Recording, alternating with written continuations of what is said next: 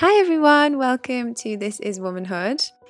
I realise that it's been quite some time since I last put a podcast live, but as with everything in my life, I tend to just wait for the inspiration and the motivation to flow through me to release anything out into the world. And yeah, it arrived, so here I am. I was recently interviewed by two women who came to courses of mine and workshops of mine last year and then started their own podcast. And being interviewed by them reminded me of how much I love doing this podcast. I just really love speaking to people and having conversations about the things that I'm passionate about and hearing them talk about what they're passionate about. There's just nothing better than seeing someone speak about the thing that lights them up, and I really love it. So here I am. I'm back doing this podcast. And yeah, I'm really glad that I get to call this my work, because the reason that I started this podcast was from running my women's circles and hearing people share in so openly and vulnerably about their experiences and their life really inspired me. And that's really what this podcast is all about. So today I am chatting to the lovely Miriam. So she's moon_body on Instagram. And she has a lot of overlap into the work that I do. So she is a sexuality coach, a menstrual coach, and women's healer and coach. And so the podcast today, we talk about all of that stuff. So sexuality, healing, the relationship to feminine sexuality and creativity, and where that taboo has come from and why, as women, we feel so much shame around these parts of our lives that are actually not only not something to feel ashamed about, but are actually our power, our siddhis, which we talk about in this episode. So our menstrual power, our sexual power. And these conversations, I feel, can be triggering, I've noticed, for a lot of women, because it's not talked about, because it's seen as very secretive and taboo and something that we must keep private. But that's why I feel that we need to keep having these conversations, because the more that you feel shame around these parts of your life and these parts of your body and the processes that are just a natural part of being a woman, then the more it's going to create tension and going to create a feeling of dis-ease in the body, when we want to go the opposite way and create ease and harmony and ecstasy. So we dive into it all in this podcast, and I hope that you enjoy this conversation. Firstly, welcome to the podcast. Thank you so much for being here. Thank you for having me, love. So to kick off, if you would like to just tell us a little bit about you, about your background. I know that you do such beautiful work, and I'm really interested to know where it all began and what has led you on this journey to Moon Body, which is you embody right now. Yeah, thank you, love. Wow. As you asked me, I'm looking out my window in Portugal in my house, and there's this big oak tree. And I've been looking at this tree all through the summer and the spring. And now it's all autumnal. And it reminds me of a tree in my garden when I was a little girl growing up in Somerset, which is where all this stuff begins for sure. I was brought up in beautiful countryside near Avalon, near Glastonbury. And so, I was born basically in Avalon. So that's going to do something to you. I was going to do something to you. And it's funny because I wanted to get away. I was like, get me out of here. I need to go and see the world. And everyone I met on my travels was like, whoa, Avalon, I'm going on a pilgrimage there. And I'm like, I'm trying to get away. Everyone's trying to go there. Like it is this magical, mystical place for sure.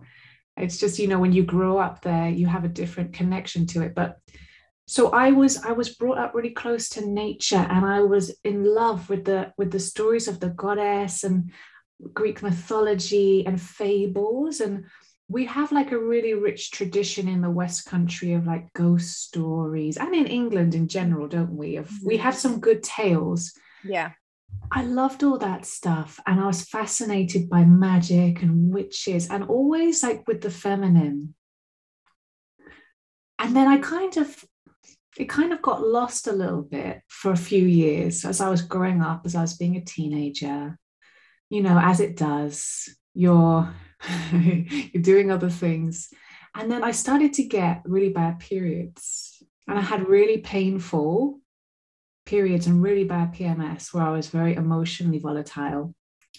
Heavy periods, long periods, really painful. So painful, I had to bosh loads of ibuprofen and other strong painkillers. And it was when I left England, when I was in my mid 20s, that I had this kind of, you know, what you might call an awakening, but I would call a remembering.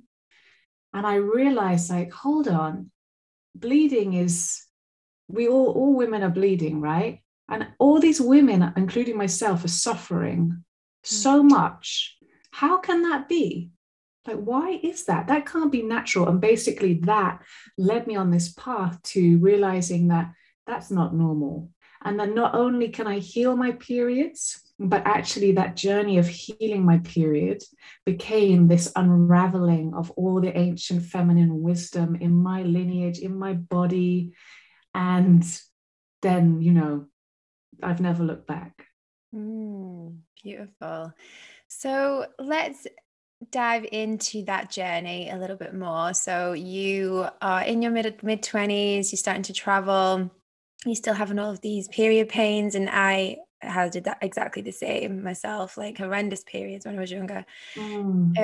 So what were the first things that came to you on that path to healing your periods and to unpacking the truth around menstruality and menstruation? What did that look like for you, that journey? First, it started with the body, the very physical stuff. Right. Yeah. And I think it often does. You're a yogini, the Annamaya kosha, the physical body is kind of, the gross body is where we start, don't we? And then we go into the more subtle layers. So I started to learn about detoxification and the gut and hormones and change my diet. So I eat a very high fruit, high raw, plant-based diet, and I have done for many years. So that was the big beginning. And I think within that, within realizing that the way that the world feeds itself, or the kind of the products and produce that are mass produced in supermarkets and, you know, packaged processed foods, they are so unfit for human consumption. I kind of, within that, I realized, like, it's almost like a conspiracy theory, isn't it? It's like, why do all the major food retailers and food producers make food that is unfit for human consumption? What I mean by that is, of course, if you eat like a box of granola bars, you're not going to die. But your body, if it's full of weird sugars and weird grains and weird binding agents, your body can't digest it properly, and there'll be a residue of it left in your intestines. And I realized how much of the period pains women suffer from and period problems is related to the gut and the foods that we eat. So that became this huge unraveling. And when I started to eat differently and detoxify my body, my consciousness really shifted and things became a lot lighter and more aligned in my life, which led to a lot of kind of synchronicities and just more ease and gentleness. And from then on, things kind of rapidly started to change in all areas of my life. Yeah, it sounds very similar to my journey, actually. Cool. Definitely started on the physical side, and I was raw for many years. In fact, I'm not anymore, but yeah, I was for a while. And so the more spiritual side of it, those kind of teachings, where was the kind of pivotal moment, or what was the pivotal teachings that started to dip your toe into that side of things? I know you said that when you were younger, it was very much in your blood and, you know, connecting to the goddesses and things like that. But when did that start to come back into your life, and in what capacity? Oh, I love that question. I think it would be through yoga.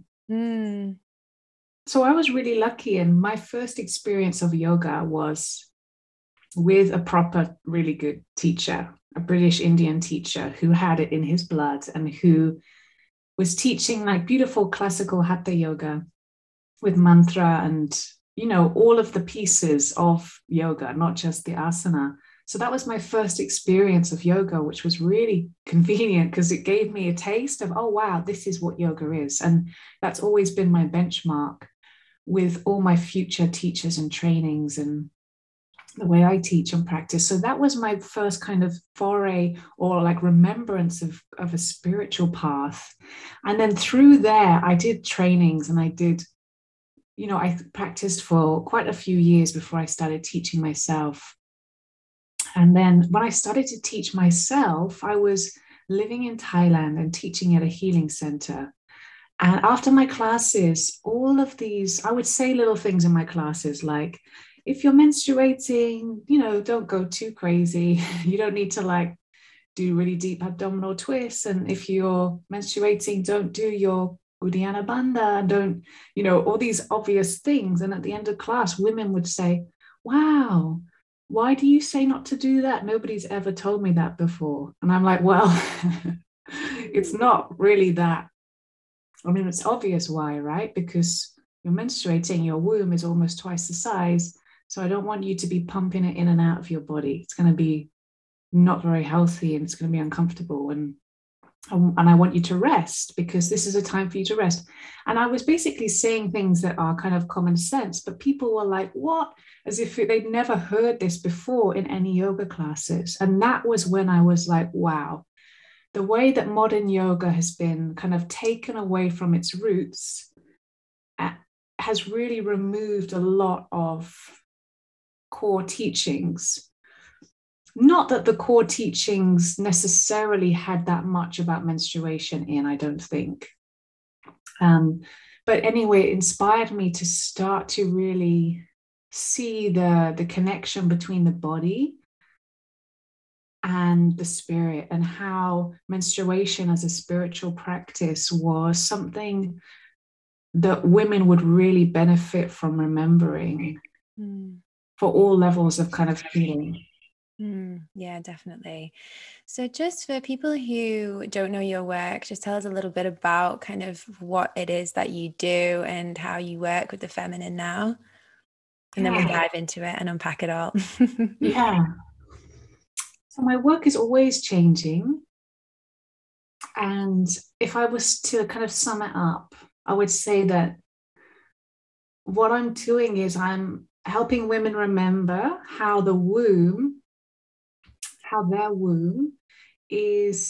has two main siddhis or powers, menstruation and sexuality, and how when we are able to fully connect with these two powers as initiations, we come back to our wholeness as women. I love that summary. It's beautiful. And there's just so much in that, and there's so much power in that. And I know that we've kind of briefly spoken about before and I've seen you, obviously I've been following you and your work. And so I see what you share about this absence of that within our society, this absence of those siddhis that we have access to, that not only women don't realize that they are powers, but on the opposite end of the spectrum, there is so much shame and secrecy and denial of what is actually our inherent truth. And why do you, this is a big question, but why do you feel that is? Like, where do you feel that comes from? I mean, we could go into this, we could have a whole podcast about this, but just to start to unpack it a little bit, where do you feel like that deep shame and secrecy has arisen from?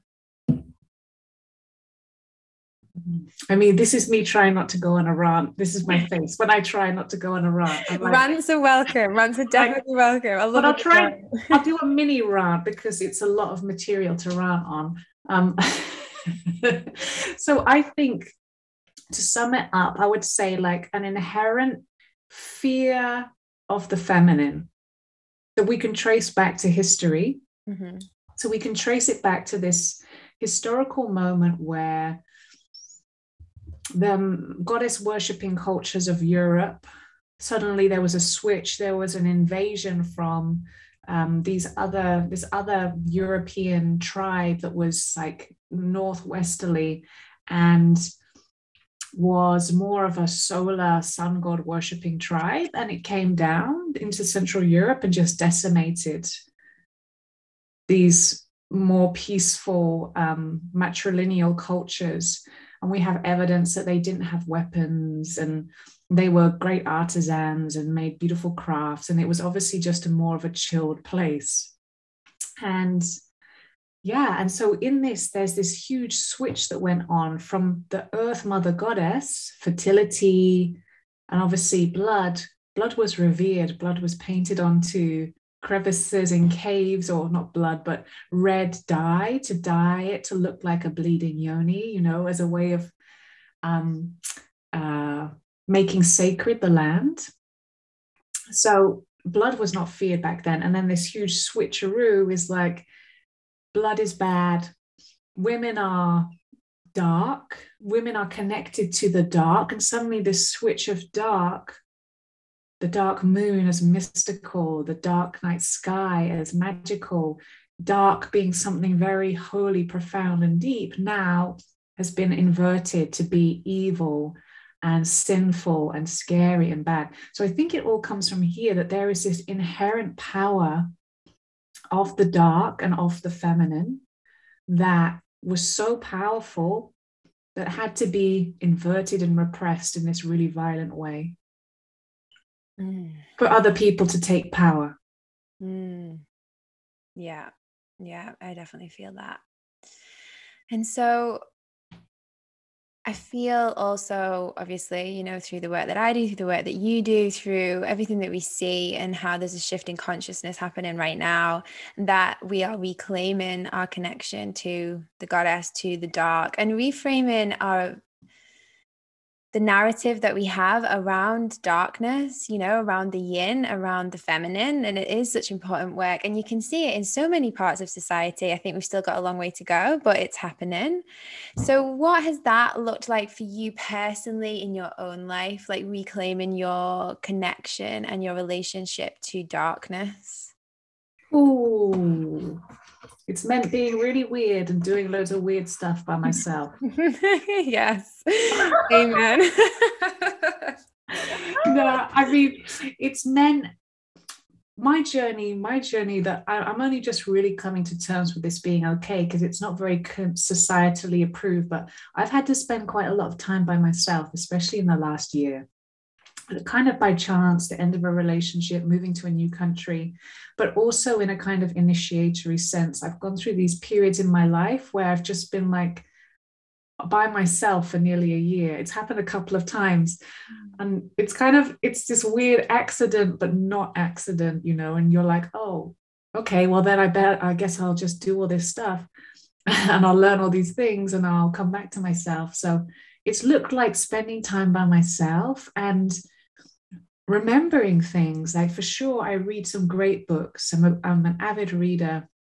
I have a few teachers and mentors who teach me and initiate me, but then being alone in nature, working with the plants. So I'm very fond of my plant medicines.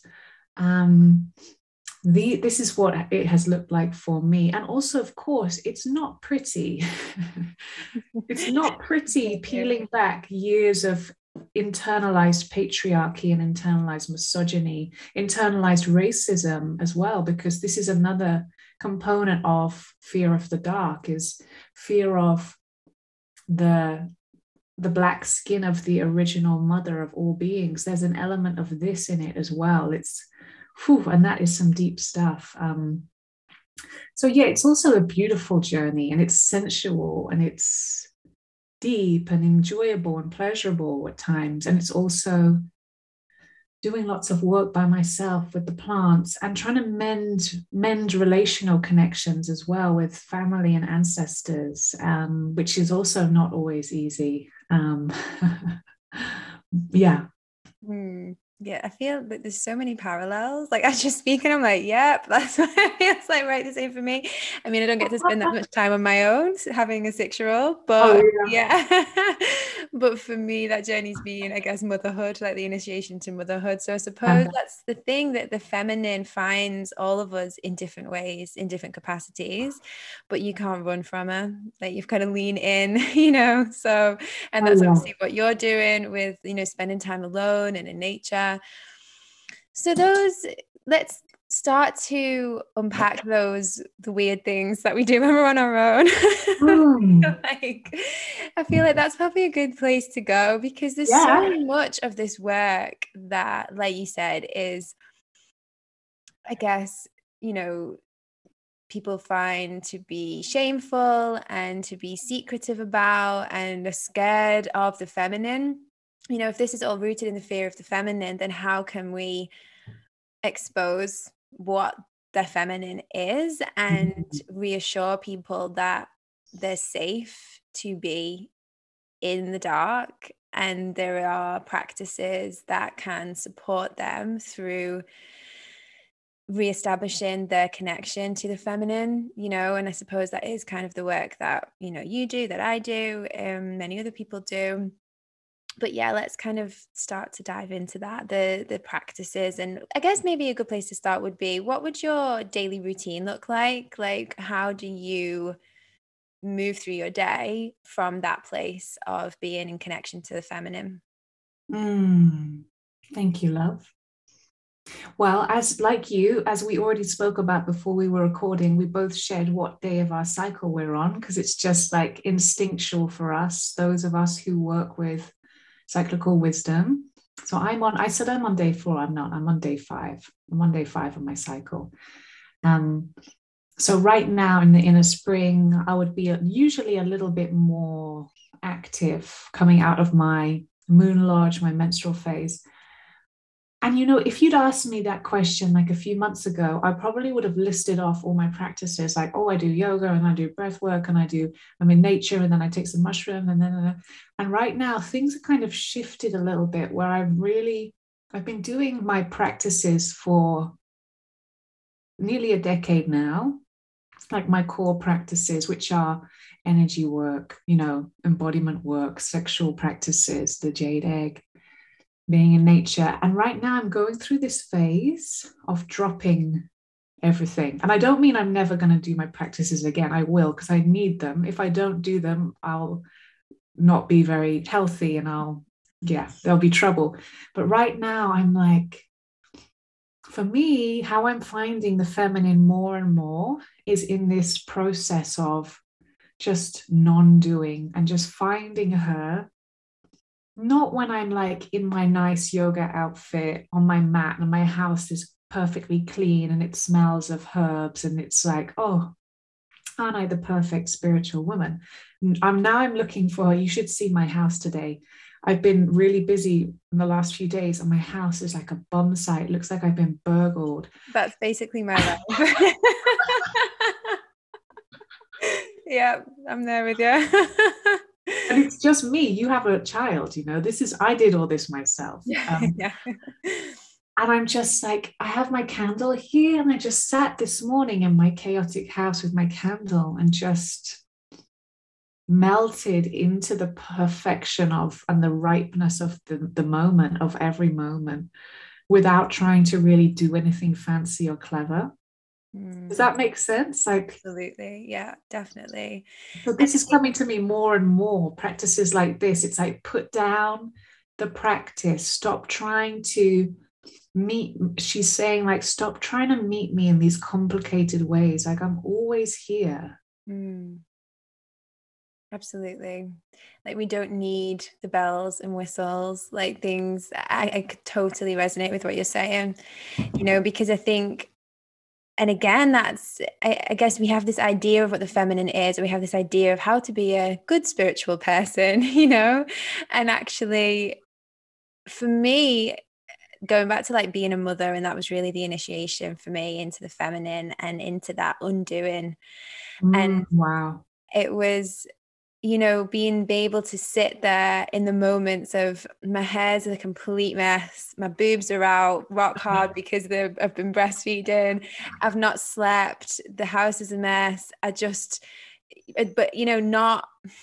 look a mess, feel a mess. My body felt broken. But in that moment, I was so held by the feminine in that messy postnatal, boobs spouting everywhere. You know what I mean? And it's in those moments that for me, I've accessed divinity way more than if I'm getting on my yoga mat for an hour, like militant practice every day.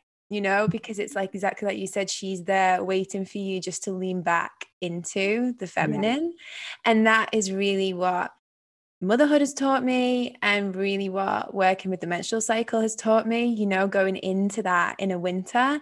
And that is what healed my relationship to my cycle and to my periods. Like I was saying, it used to be so difficult and so painful, and just being able to sit with that energy of darkness and stillness and surrender is, for what I found in my life, the ultimate feminine. Or not the ultimate feminine, that's not really the right way of putting it, but the feminine that we fear, the feminine that we don't like to put on display. Yeah. So what's been your relationship to your menstrual cycle as you start to integrate that more into your life, and that kind of feeling of being able to surrender into those quiet moments in between the practices, the moments in between the good spiritual woman, you know what I mean? The messy parts, the chaotic parts, as you lean into that and start to just be, I guess, find acceptance and comfort there. What has that impacted your menstrual cycle, or what's that journey been like for you? I've been practicing menstrual cycle awareness for many years now, and it's just so second nature. It's so embodied, I just follow that flow of energy. My cycle is so balanced. I have like 2 days of bleeding, very fresh, red, beautiful, healthy blood, very minimal, like a tiny little crampy twinge, maybe. No PMS, not even a hint. So I have like what I would say is almost like a perfect cycle, but I also don't like to say perfect because circles aren't perfect. It's just natural, right? And I don't want to create like this idea of a goal or something, but just compared to how I used to bleed, it's kind of a miracle. So and for me, as you said, the winter phase, the surrender phase, for me, this is like the holy grail. This is the piece of the puzzle that I just wish, and I'm obsessed with it as well, because what happens when we bleed, it's so freaking magical. And if you're, I get sometimes people on Instagram being like, what are you on about? Like, this is bullshit. Like, what do you even mean? Like falling into the dark or like falling into the void. And it's like, wow, like people really don't get it. Many people do, but some people are like, what is she talking about? But there is this experience we have of when you are in this space of allowing yourself just to be, where you fall into the void during your bleeding days, because that's the kind of, your consciousness is in this different space, and there's this like this sense of falling through space and time into this bottomless kind of cave of surrender, and just peeling off more and more layers of doing, coming back to being. And yeah, there's this ecstasy there, right? You've experienced this menstrual ecstasy or ecstatic menstruation, and I just feel like, yeah, it's so powerful. Absolutely. Don't you just want everyone who's interested? I have friends who are like, I like my coil, I don't like my period. I'm like, that's cool. Do your thing, but just obviously don't come to any of my workshops ever, please, friend, because you'll hate it. But so I have mad respect for people who aren't into it. Good for you. Go do your thing. Enjoy your life. But for me, I can't get enough, and I know you're the same. And it's just like, I just want everyone who has a bad period to not have to have a bad period anymore. Yeah, absolutely. And like you say about that ecstasy, and I feel like this will kind of segue well into more kind of the sexuality side of it, but the blissfulness that is available to us as people with wombs, you know, like people who menstruate, it's just so profound. Like, I just want to scream about it from the rooftops about the pleasure that is available to us, the ecstasy. And that can come through, you know, it's not just through having sex at all, it's through this connection to the deepest parts of yourself. And I found that through menstruality, like you talk about when you talk about the menstrual cycle, these ecstatic bleeds, it's just so, there's not even a word to describe it, to actually name that feeling of being able to just surrender to divinity. And it is difficult because it does sound woo woo, you know, people listen to that sentence and be like, what the hell are you talking about? Like, because especially if you've lived your whole life having cramps, having PMS, like how can someone talk about the periods being like, you know, as pleasurable as sex? That doesn't make any logical sense.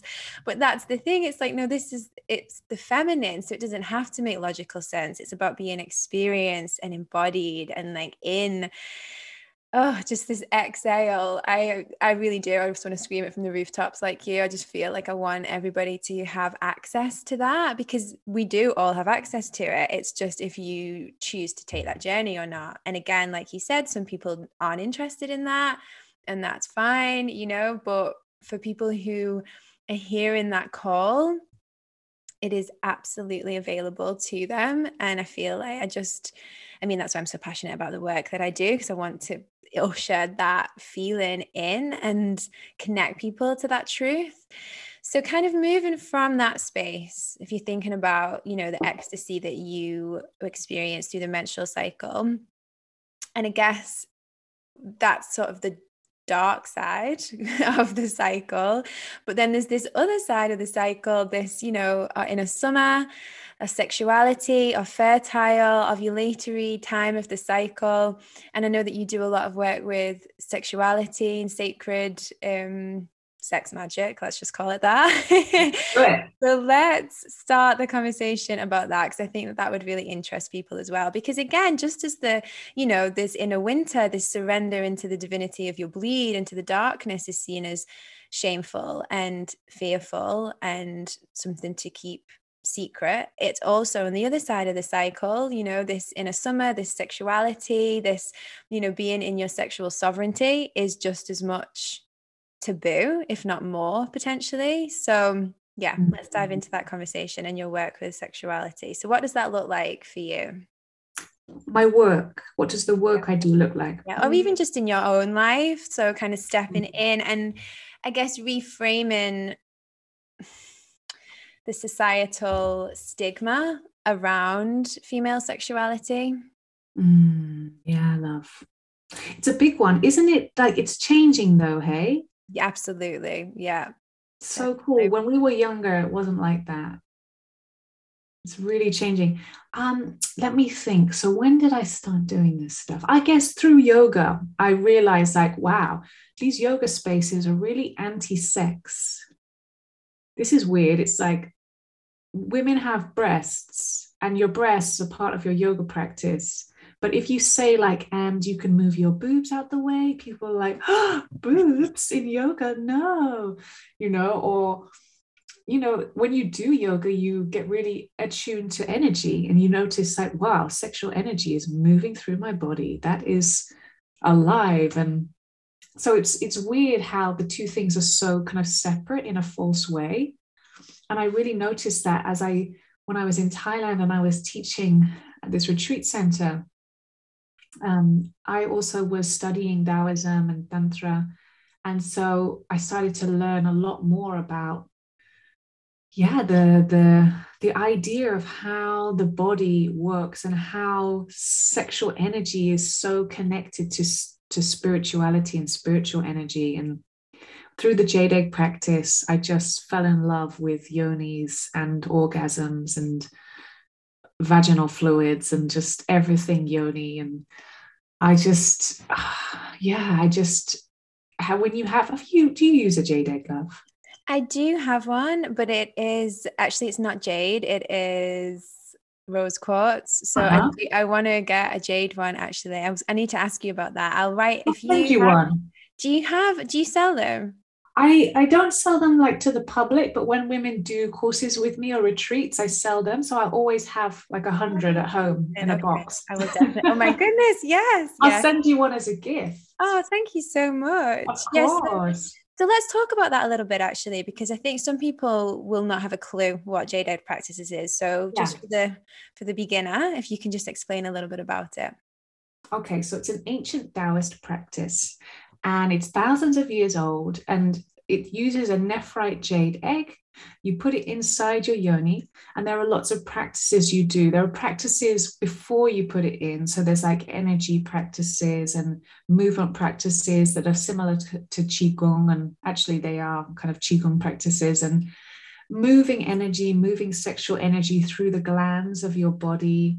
So it's all about, there's many things, there's many pieces of the jade egg puzzle. One of them is it creates more dexterity in your yoni. So that means that your yoni is stronger and can feel more pleasure and is more sensitive. And it also gives you this more rooted feeling in this very deep core of your body. So your pelvic diaphragm becomes a lot stronger, and that just changes how you interact with the world and your lower body in general, which is like the seat of your power, the seat of your ancestors in your body. So we really want to be connected to that part that has been demonized and shamed, as you're like going to go blind if you touch it, or whatever kind of things they used to say in Victorian times. You're going to grow hair on your palms is one if you masturbate. Isn't it crazy that these things have just been programmed into us over our ancestry, like you say, and we hold all of that within our bodies, whether we consciously Mm. know, like we've heard these terms, this will be within our bodies. It's why this is just such important work. Anyway, continue. It is. And, you know, even if you've never had a particularly traumatic sexual experience, you might just hold loads of tension inside your yoni because you've been told, or your mom and your grandmas have been told, oh, that's dangerous, that's shameful, oh, don't do that. And so women come to me, they've never had anything bad happen to them, thank goddess, but they're just like full of tension and numbness and shame because they've inherited this legacy. And so the jade egg is beautiful for sexual trauma and like just getting more connected to your yoni. But there's some very technical uses for it as well, because as you develop the musculature of the pelvic diaphragm, you're able to move sexual energy into the other glands and organs of your body. So it's deeply, deeply healing stuff, and it's very subtle. And it's bloody magical, you know. You're stressed out. Women come to me stressed out. I teach them the jade egg practice. They lie down half an hour, they do the jade egg practice, and they ring me the next day, or well, they don't ring me, they email me and say, like, I had the best night's sleep of my life, and I just woke up feeling like a new woman. Mm. Now, it doesn't always happen like the first time. Some women are like, I felt nothing. But most of the time, they have these profound experiences. One woman actually, she had like an operation recently, like a skin graft on her bum. And she accidentally slept with the egg in, which I don't recommend you do regularly. But if you forget about it one night, it's okay. And she woke up in the morning and she was like, I noticed the next day that the scar tissue, the wound had started healing. I Wow. was like, are you kidding me? She's like, no, I'm absolutely deadly serious. This is in like 24 hours. So what happens is the blood flow, when you increase the blood flow to the area, if you have any, it's really good for postpartum women as well, because it expedites healing of scar tissue.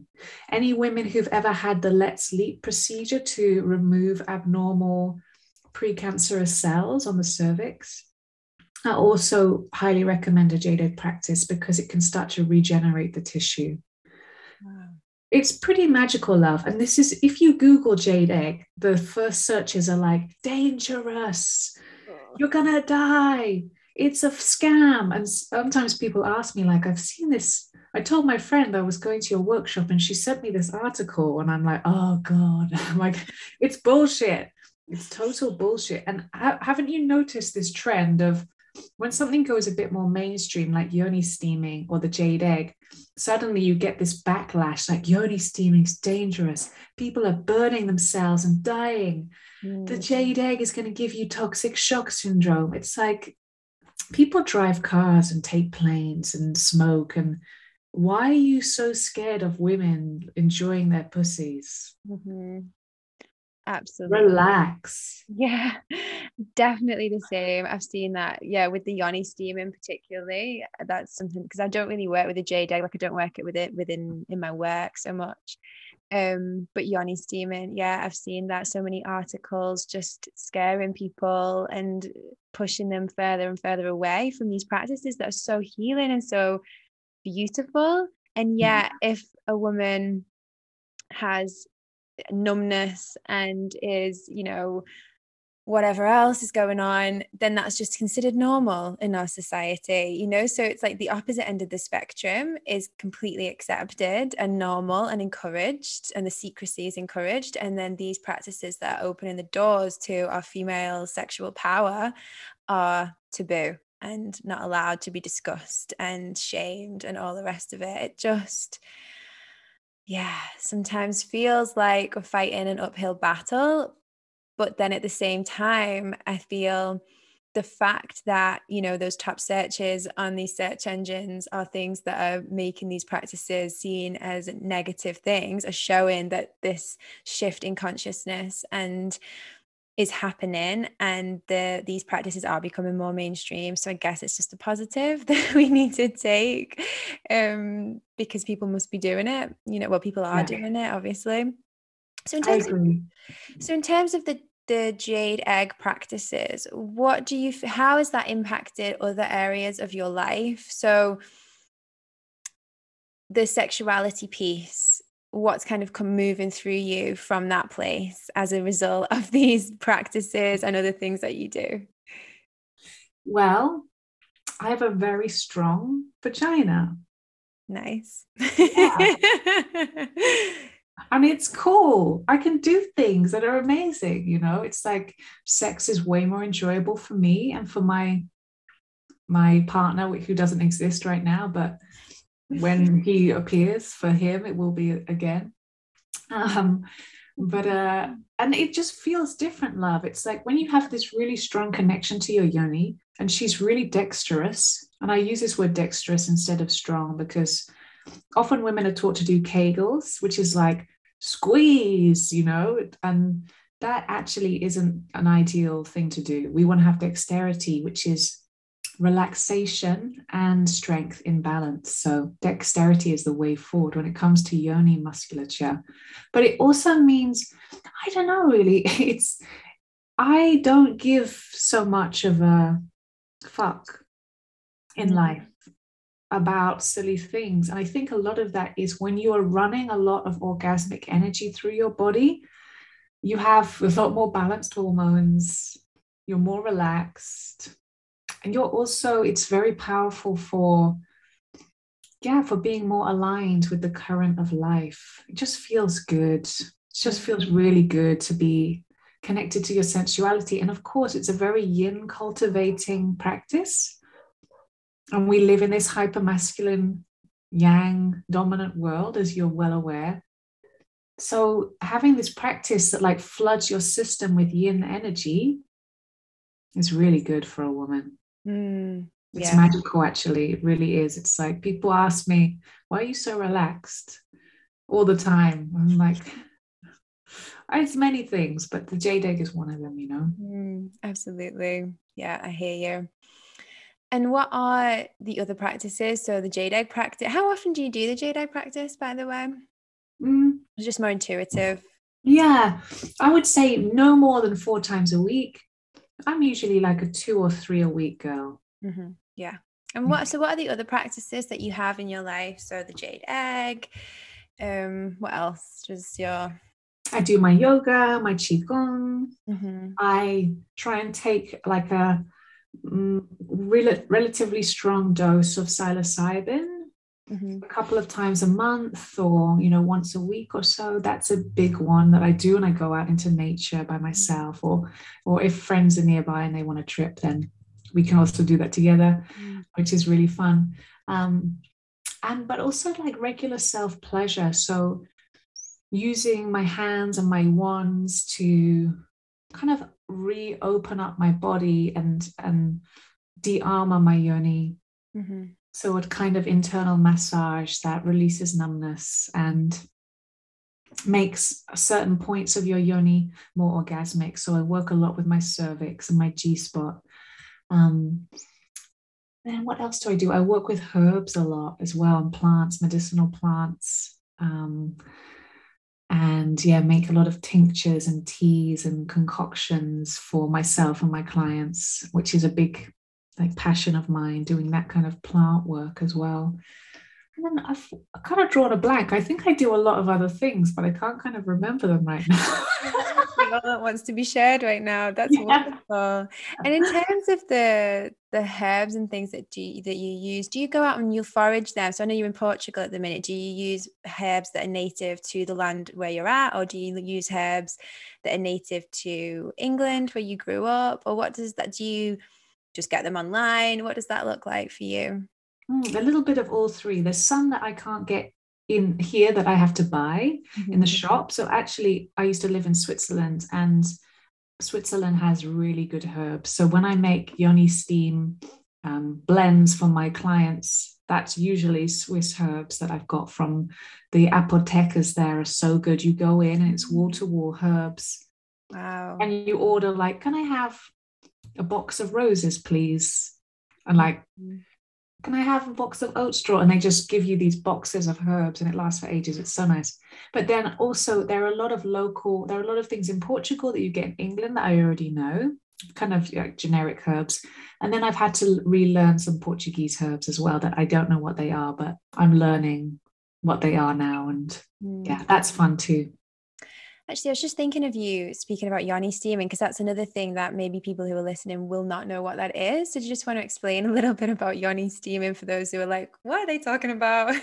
Yeah, of course. So its roots are African and European. There's also evidence of really early European use of herbal vaginal steaming, also called peri-steaming or pelvic steaming. And basically, it's so powerful. I just want to say that if you have cysts or fibroids, anyone listening, work with a practitioner.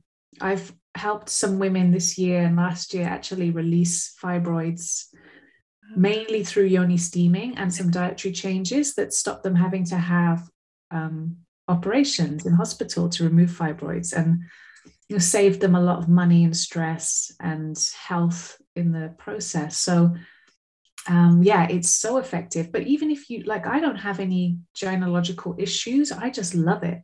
But what happens is, even though I was saying I have these good periods, I still release old blood when I steam. Right.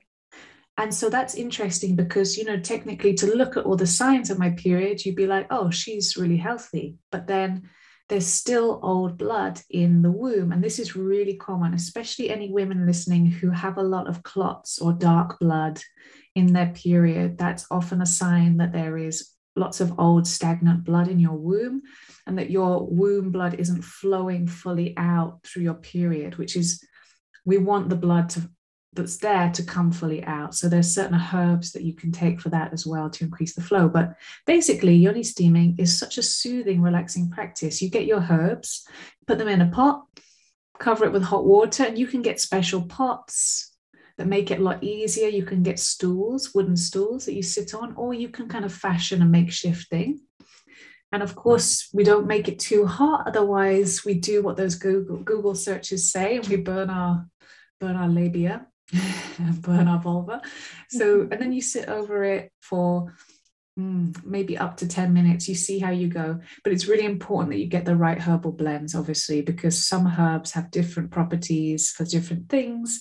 So you want to work with a practitioner to make sure that she or he is giving you the correct herbs you need. But it's so soothing, isn't it? It's Yeah, like, it's I love so it. relaxing.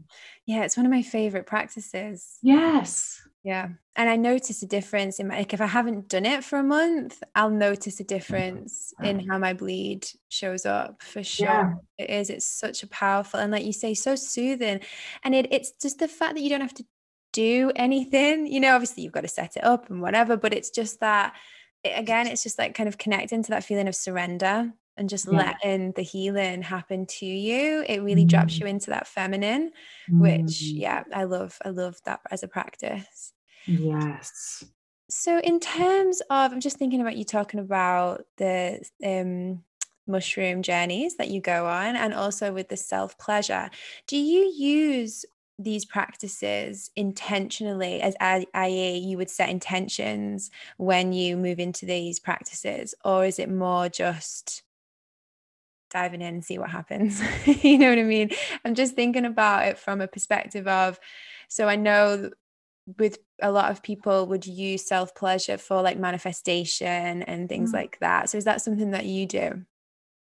Yeah, it's at the beginning, I was more kind of, okay, this is my intention, then I do the thing. Mm-hmm. And now, as my life kind of becomes more just generally intentional, it kind of happens organically. But what you said is, basically sex magic, right? Diverting or focusing your sexual energy, your orgasm towards in a direction, basically. So yeah, this is something I do often.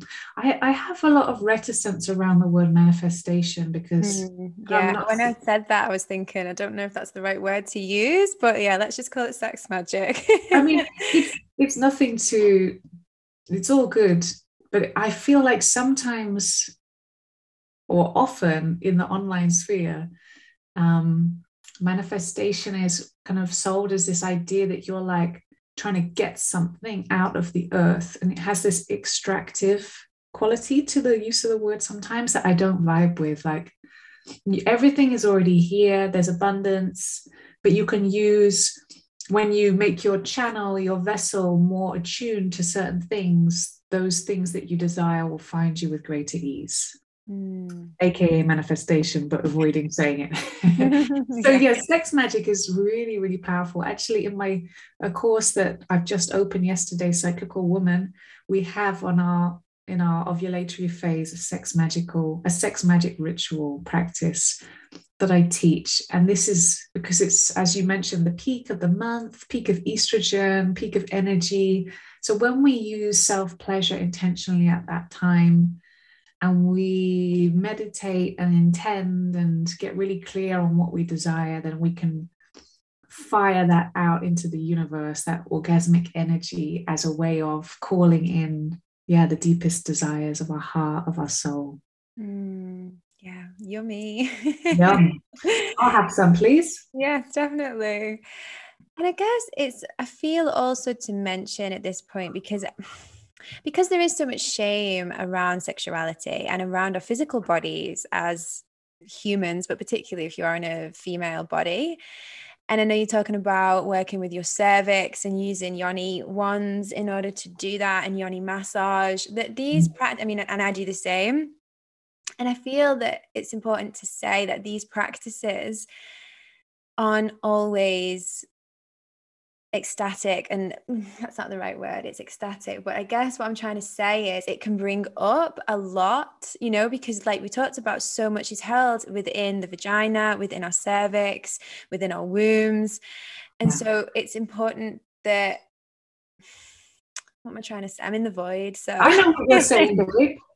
yeah, just that basically there's so much there that it can feel like we're coming up against a trauma, and it's so important to go gently, I guess is what I'm trying to say, with these practices, because, and also not necessarily expect, but not be put off if these releases within your body can bring up tears, can bring up very deep emotion, can bring up emotion that you maybe didn't think was there. It's not all love and light, essentially. It's like, Mm. when you work with your cervix, when you work with cervical orgasm, that can bring up anger and pain and trauma. And so, like, how do you navigate that with clients to make sure that they're taking that journey in a safe, gentle way that is trauma informed? Mm. I'm just pausing because I'm like feeling, I'm feeling Yeah. that. Yeah, take it. Take the pause. Yeah. You know, I used to be like, oh, I'm trauma informed, I'm trauma informed, I'm trauma informed, everything trauma informed a few years ago.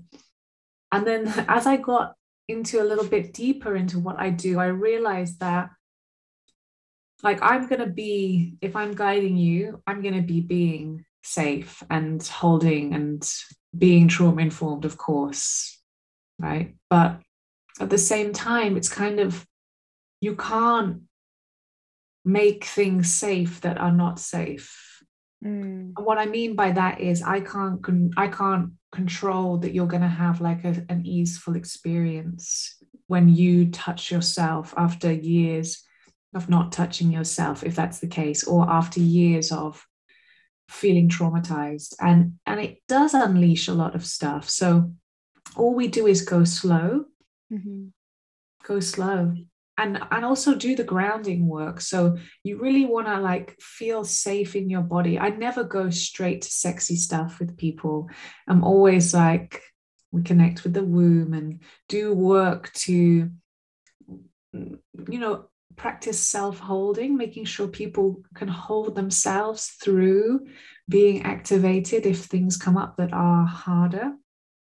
And what you said is so on point about it's not all love and light and orgasms and rainbows. It really isn't. And you have to be prepared for that, that you will touch a place of deep grief in your body when you start to do sexuality work. Like you will, it's inevitable. Everyone will. And you'll keep touching it Mm-hmm. because life has grief in it.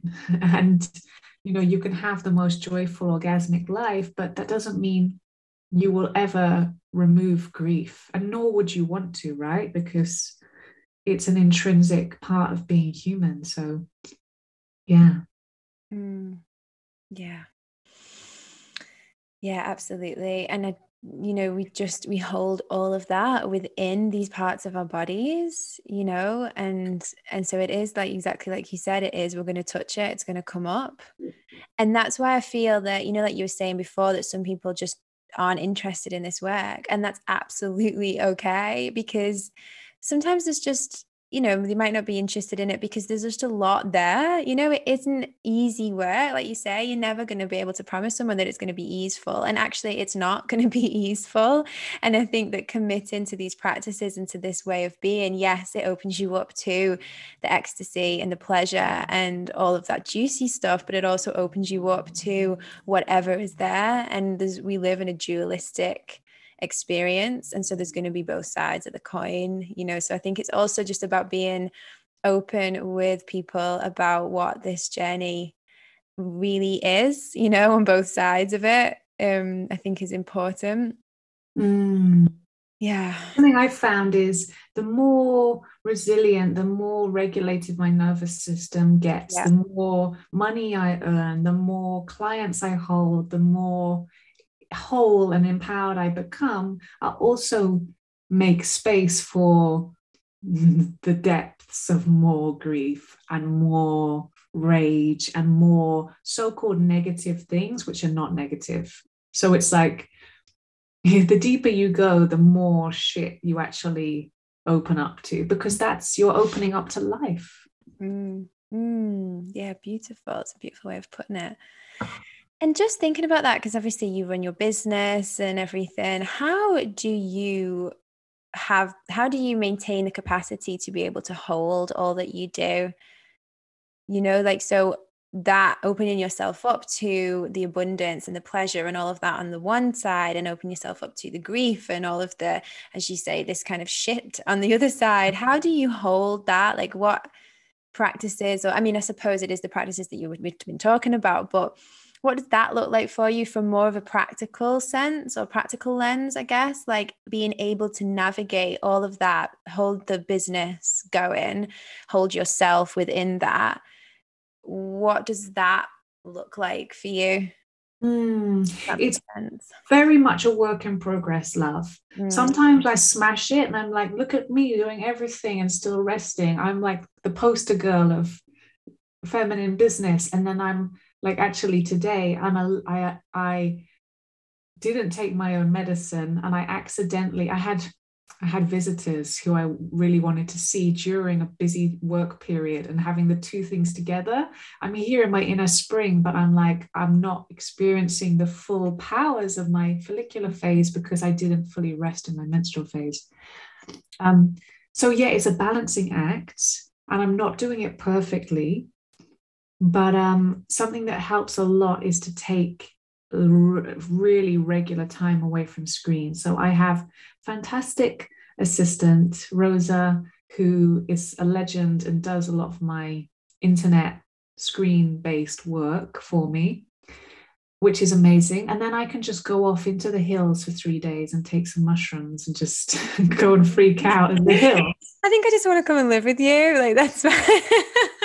Please do. I'm just gonna move to Portugal and come off and take mushrooms in the hills. Like, let's do it, sister. Oh, come and see me. It's actually, I'll be back in the UK soon, and it's mushroom picking season there. So who knows? Maybe I'll come and see you. Oh my goodness, that is a date. I am holding you to that. I'll do it. I would love to. Yes, that would be awesome.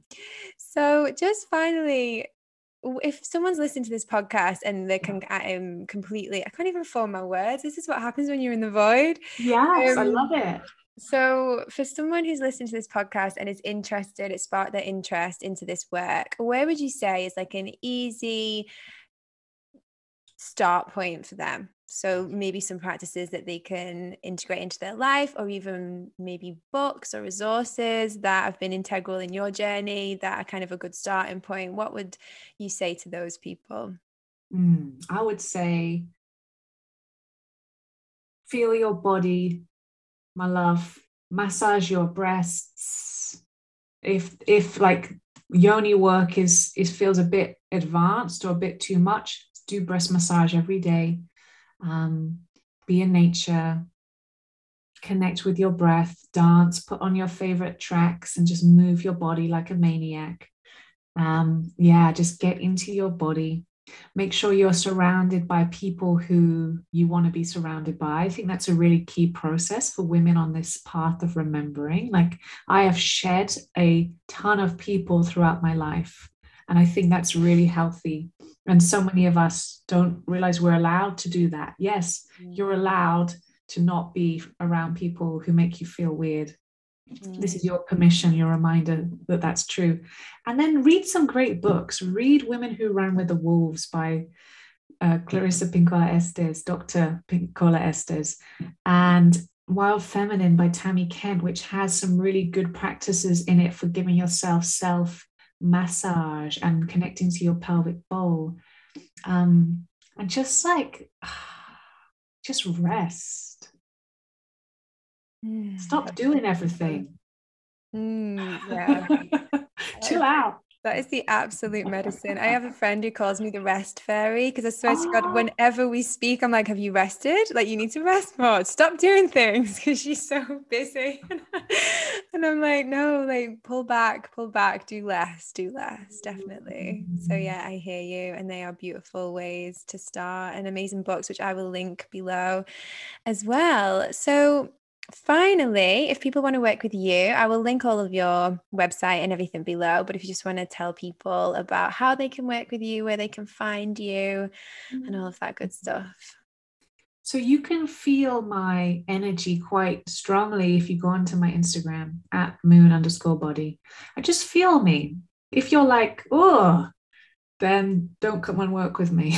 It won't end well. But if you're like, ooh, then send me a message or go onto my bio, and you'll see I have like mentorship containers for 1, 3, and 6 months. I have many online self-study courses if you want to dip into my work. I have retreats. I'm actually giving a retreat in Switzerland over Samhain, which is a jade egg retreat. So Switzerland, October 30th to November 1st.